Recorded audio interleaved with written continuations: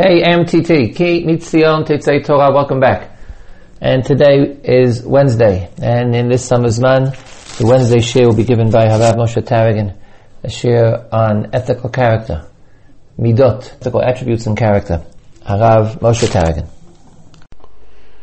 Several psukim in Tanakh which articulate both the value of humility as well as the dangers of arrogance and of haughtiness invoke a metaphor of bodily parts or bodily organs as expressing human arrogance.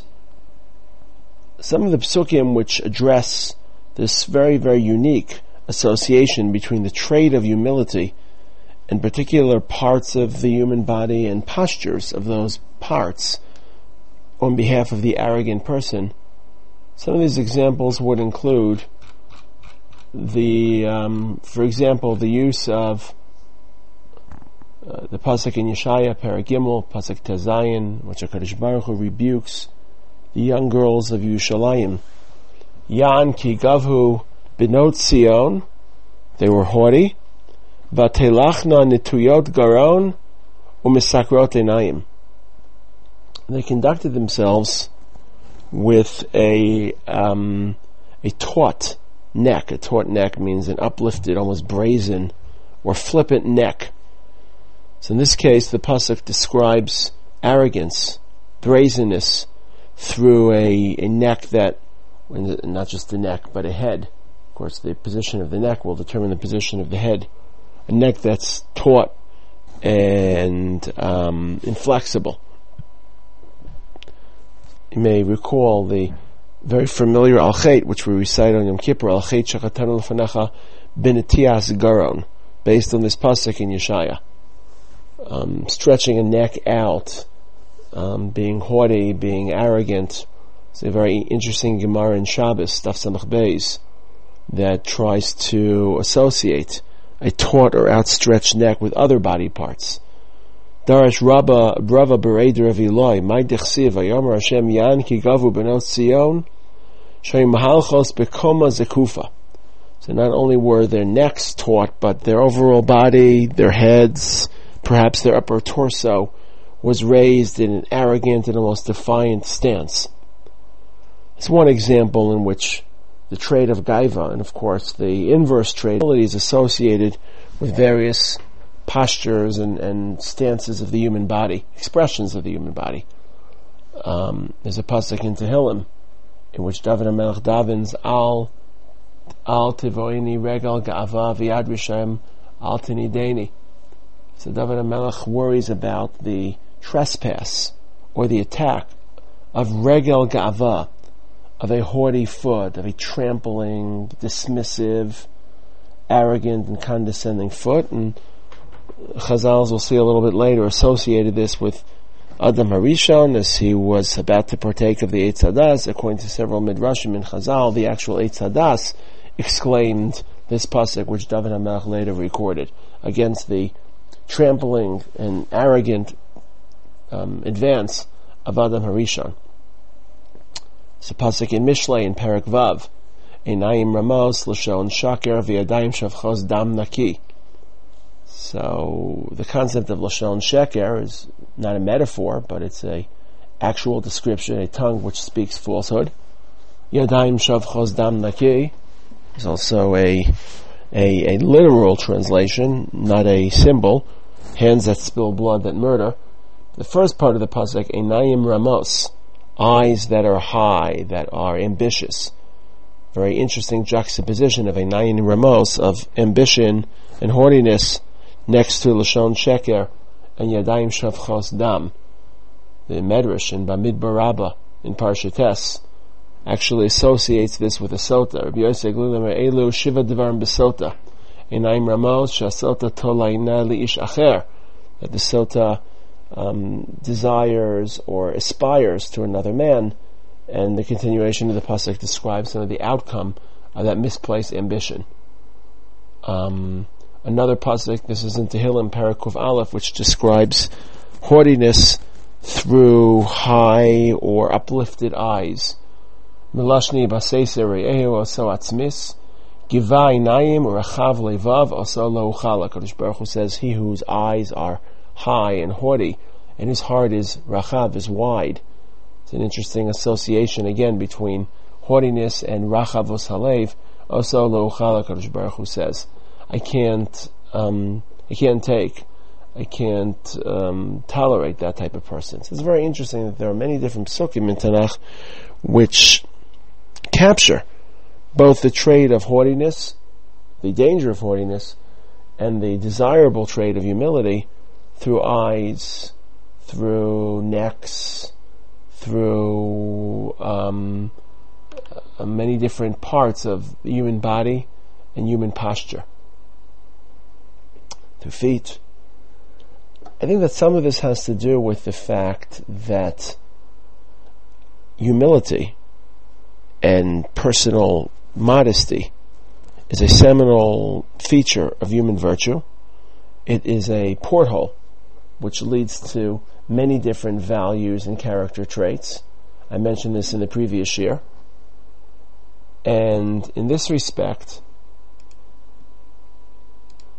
associating this trait with the postures and stances of the human body reminds us that this trait mediates and enables a range of other traits. It's part of our essence, part of our identity. It aligns itself with the human body the same way that a person would experience different aspects of human experience through his body, through his eyes, through his legs, through his neck, through his hands. So these traits are our organs. This is not just a trait amongst other traits, but it's a seminal, foundational trait that dictates and flavors the overall religious and moral experience. So to a degree, associating this trait with body parts stresses how seminal it is. I also think that in some of these psukim, the body parts are highlighted because the trait of humility and the danger of arrogance is always relative to other people and relative to how other people see it, and it's on display. And many of these psukim themselves are worried not just about the body part per se, but the way that they are displayed to others. It's a very interesting perspective upon humility. There's an interesting Avos de Rabbi Natan, in which the humility of Moshe Rabbeinu is assessed based on that pasuk in the end of Parshat B'halotcha. The pasuk describes Moshe, Va'ish Moshe anav mi'od, mikol ha'adam, asher al pnei ha'adama.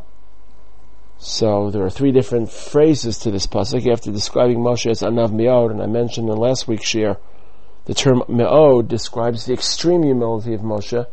This is one of the only traits in which the Rambam doesn't endorse a middle-of-the-road or median approach.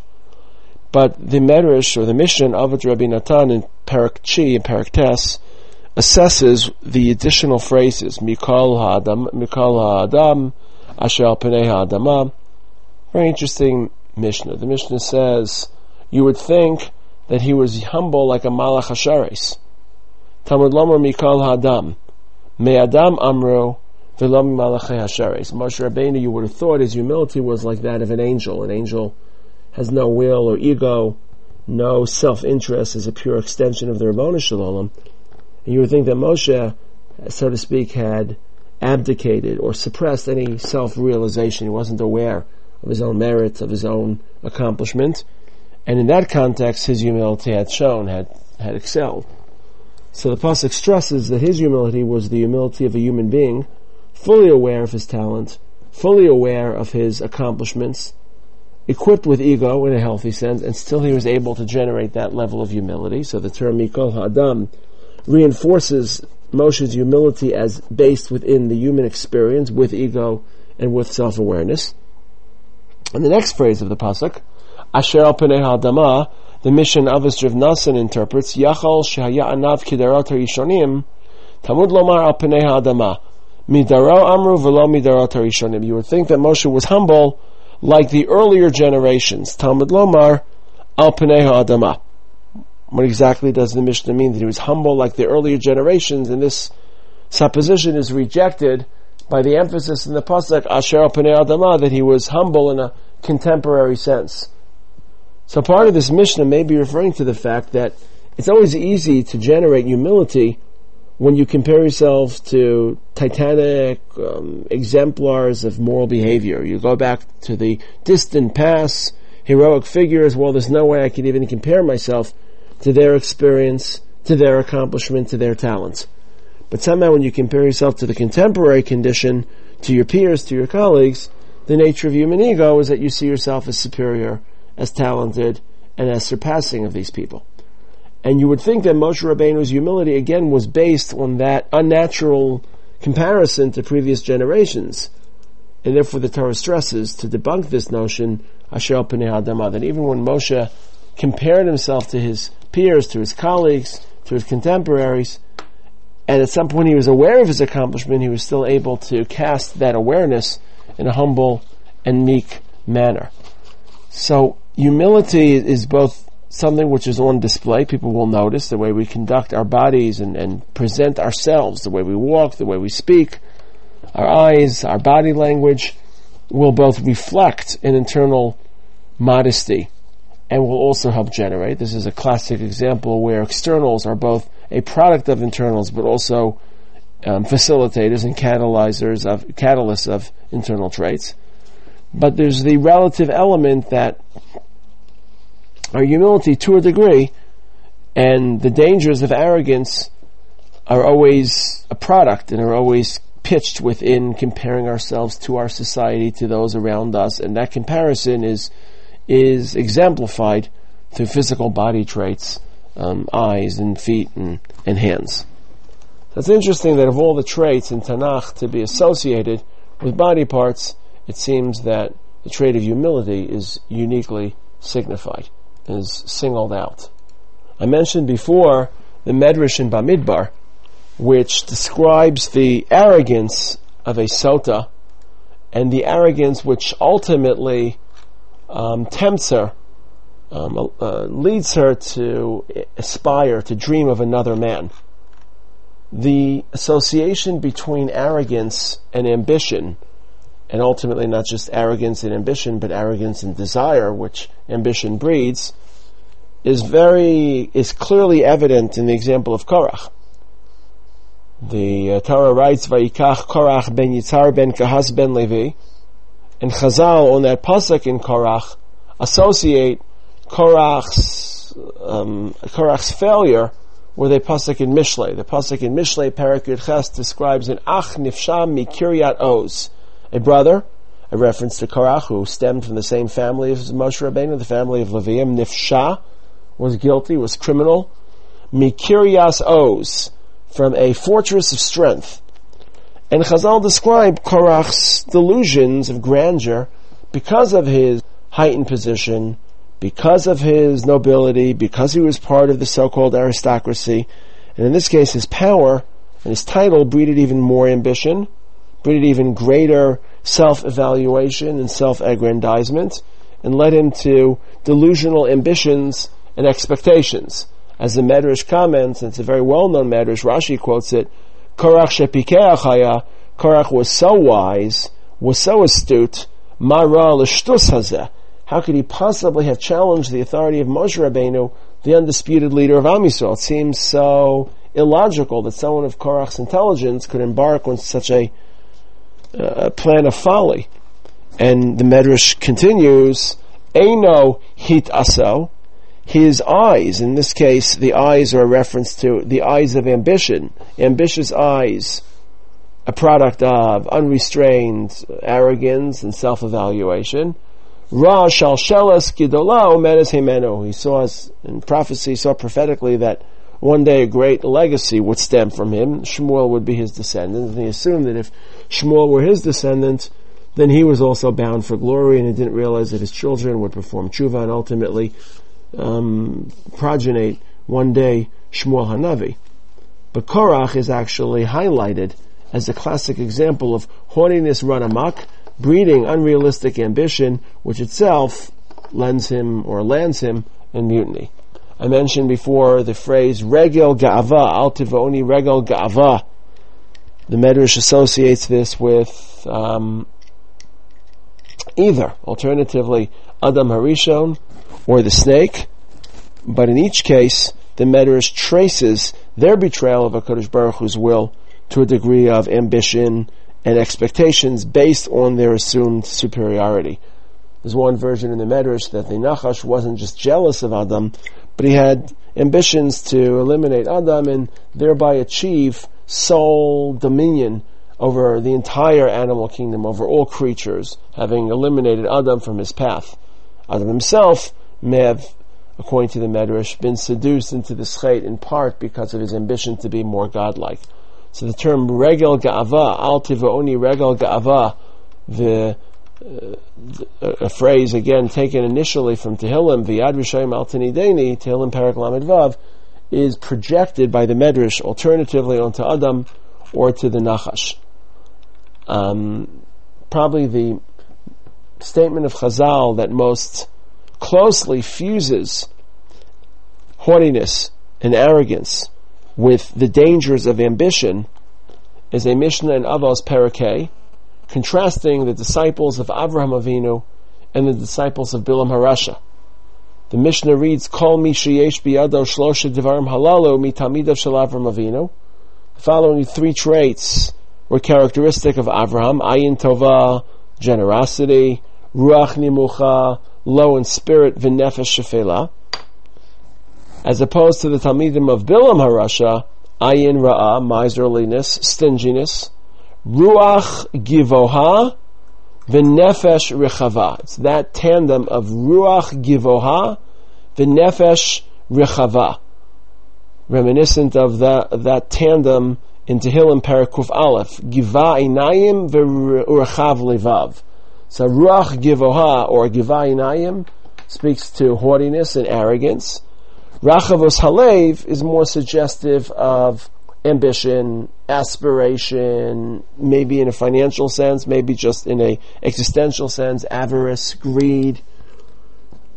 These traits are fed or sustained by self-evaluation. A person will always be more ambitious, more interested in personal, material, social gain if they deem themselves worthy, suited, deserving of that gain. Very well-known Even Ezra on the Pasuk of Lo Sachmod, very famous Even Ezra, about questions, how could the Torah, it's in Even Ezra and Parshas Yisro, how could the Torah instruct us against sentiments and emotions that are natural? A person sees a woman that he loves, sees his friend's wife, his friend's house. These are natural emotions. The Torah can legislate against acting upon emotions, but how could the Torah legislate against the very emotions? That's an important question. And indeed, according to almost all Rishonim, the literal Isser of Lo Tachmod is indeed only violated if some action is at least attempted, if not successfully taken. But the Even Ezra is not interested in the halacha question as much as in the spirit of the Torah's issuance of this infraction, of this violation. The Even Ezra represents the well-known parable of a serf, of a country servant who falls in love with the king's daughter, or at least considers that romance, but rejects it because it's completely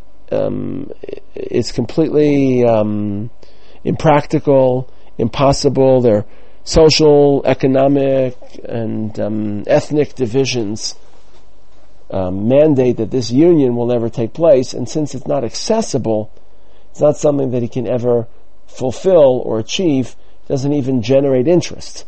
And Even Ezra believes that HaKadosh Baruch Hu would like us to see our friends' acquisitions and possessions as so distant, as so irrelevant to our lives, that we're so separated, in this case not by socio or economic boundaries, but by legal boundaries, that we don't even generate interest, because generally temptation and lust are fueled, or at the very least sustained, by accessibility and availability. When something is completely unavailable, then maybe fantasy sets in, but not real substantive interest and desire.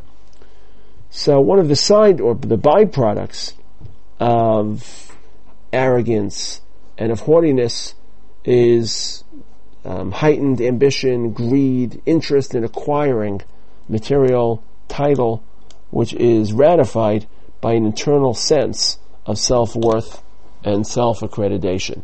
And again, it's that pasuk in Tehillim which associates Giva Einayim Urachav Levav, paralleled by the Mishnah in Avos describing the Talmidim of Bilam HaRasha, who are Ruach Givoa V'Nefesh Rechava. And in the experience of Bilam, we detect the self-accreditation, the way he announces himself as someone that knows God's will, that sees the vision of God, who has a personal rapport and conversation with HaKadosh Baruch Hu, and somehow that translates into expectation of reward, financial or public approval. Chazal were also sensitive to the unique dynamic between humility and anava and the acquisition of Torah knowledge. The Gemara in Tainis, Daf Zayin Amud Aleph, questions the imagery or the association between the imagery of water and of Torah. Why is Torah referred to as water? In Mayim el Torah. So classically, because both Torah and water are life providers. But the Gemara in Tainis has a different strategy. Lama nimshul divrei Torah lamayim, ma mayim menichem makom gavoa v'holchim lemakom namuch. Just as Torah, or just as water, migrates or gravitates from high locations to lower locales, whether it's in a more limited ecosystem. Water originates in upper mountain springs and percolates through valleys and rivers below. Or at a more global level, water melts in polar ice caps and begins to descend toward the equator through the oceans. Water also descends from heaven, falls from heavens, and every instance water is trickling through the forces of gravity from high locations to lower locations. Av divrei Torah ein miskaymin ela b'misha daita shfela. Torah can only inhere within someone who's humble and who's modest. A parallel Gemara in Eruvin employs not the imagery of water, but the choice of a desert as a location to deliver Torah. Amar of Masna, Mai Dechsiv Umi Midbar Matana, very interesting play on words. Rabbi Masna describes the pasuk in Chukas, which broadcasts the delivery of the Torah in a Midbar, Umi Midbar Matana. Why was the Torah delivered in a midbar of all locations? So at least this Gemara in Eruvin suggests, Im Mesim Adam Atzmo Kamidbar Zeh Shahakol Dashin Bo. The person converts himself into a desert who allows others to trespass, to trample, to abuse. Talmida Miskayim, his Torah will sustain. Im Lav Ein Talmida Miskayim. And as the Gemara continues, the pasuk itself describing the delivery of the Torah in the desert, a desert being a humble and yielding environment, continues to describe the dangers of haughtiness, which ironically Torah study itself can yield or invite. The continuation of the pasuk, Midbar Matana, God delivered the Torah as a gift in the desert. When Matana Nachliel, and because of the Matana Chazal Darshan, Matana Nachliel, we inherited HaKadosh Baruch Hu, we are Nochel Hashem, we study Hashem's Torah, we acquire knowledge of the Rabbanu Shalom. Umi Nachliel Bamos. The Gemara in Eruvin continues that having succeeded in Torah study and seeing yourself as someone who understands the Rabbanu Shalom, that could lead to hubris, as the Gemara says, Megis Libo. Person can aggrandize and evaluate in an inflated manner, and that will lead to his downfall, to his decline, both ultimately morally and personally. So these two Gemaras in Tanis Daf Zayin and Eruvin Nun Dalet each speak to the association, the unique alliance between Torah acquisition and humility. Interestingly enough, as always, this association is bilateral. Humility is both, and should be both, the byproduct of Torah study. Primarily, humility is acquired both by recognizing the mortality of man, the futility of the human condition, what is typically referred to as shiflus ha'adam, that the person is flawed and failed, and the conditions of life are the conditions of defeat. As we recite in the davening of Rosh Hashanah Yom Kippur, Adam Yisado me'afar, v'safar li'afar benafsho, yavi lachmo, mashol kecheres hanishbar, kitzitz novel, kianan kola, kuruach nashaves, describing the futile conditions of human experience, the frailty and fragility of what it is to be a human. But ultimately, a second exposure or encounter which should foster humility is the recognition of Gadlus Habarei, of the greatness, the grandness of the Rabbanu Shalom. To a degree, we sense this in Avraham Avinu, in Parshas Vayera, where HaKadosh Baruch Hu descends and invites Avraham to contest his decision in stone. At that point, Avraham announces his very famous declaration of Anochi Afar Va'efer. Part of that recognition of Afar Va'efer, of self-diminution, is because he's encountering HaKadosh Baruch Hu as the great, grand, and in this case severe judge of the human community, about to eliminate a sizable portion of the human community. And that sweep and splendor, that strength of the Rabbanu Shalom instigates the awareness and acknowledgement of Afar Va'efer. So humility is born on the one hand out of Katnus Ha'adam, or Shiflus Ha'adam, but also out of the recognition of HaKadosh Baruch Hu's majesty. And if Torah is the primary conduit featuring HaKadosh Baruch Hu's majesty, the enormity of his will and the depth of his wisdom, then Torah should breed greater degrees of humility. And if it doesn't, then perhaps Torah isn't being studied with a religious moment or with a religious impulse. But not only is humility the consequence of Torah study, but to a degree it's also the precondition, the prerequisite, and the prerequisite on two fronts. The prerequisite morally, without humility, without modesty, a person's moral fitness is less developed, is less intact, and presumably HaKadosh Baruch Hu will be less inclined to award that person with Torah study. Torah study and Torah success is not merely an intellectual achievement, or a personal autonomous experience, but has to be complemented by HaKadosh Baruch Hu delivering the Torah. But not just morally, even intellectually. Humility forms the grounds of Torah study, of Torah acquisition. There's a Gemara in Tamura, in which describes, the Gemara in Tamura Daf Tezayin describes Moshe Rabbeinu on his deathbed, being visited by Yehoshua, and Moshe asks Yehoshua, do you have any questions? Are there any sveikos that you'd like me to clarify? And Yehoshua answers very promptly, very, one could say, swiftly. He says, I've spent so much time studying Lo Yamush Mitocha Oel. The Torah writes about Yehoshua that he attended Moshe's tent, avidly listening to all of Moshe's Torah. Of course, I have no questions. And the Gemara continues to describe Miyad Tashash Kocho Shel Yehoshua. Yehoshua was weakened, and he forgot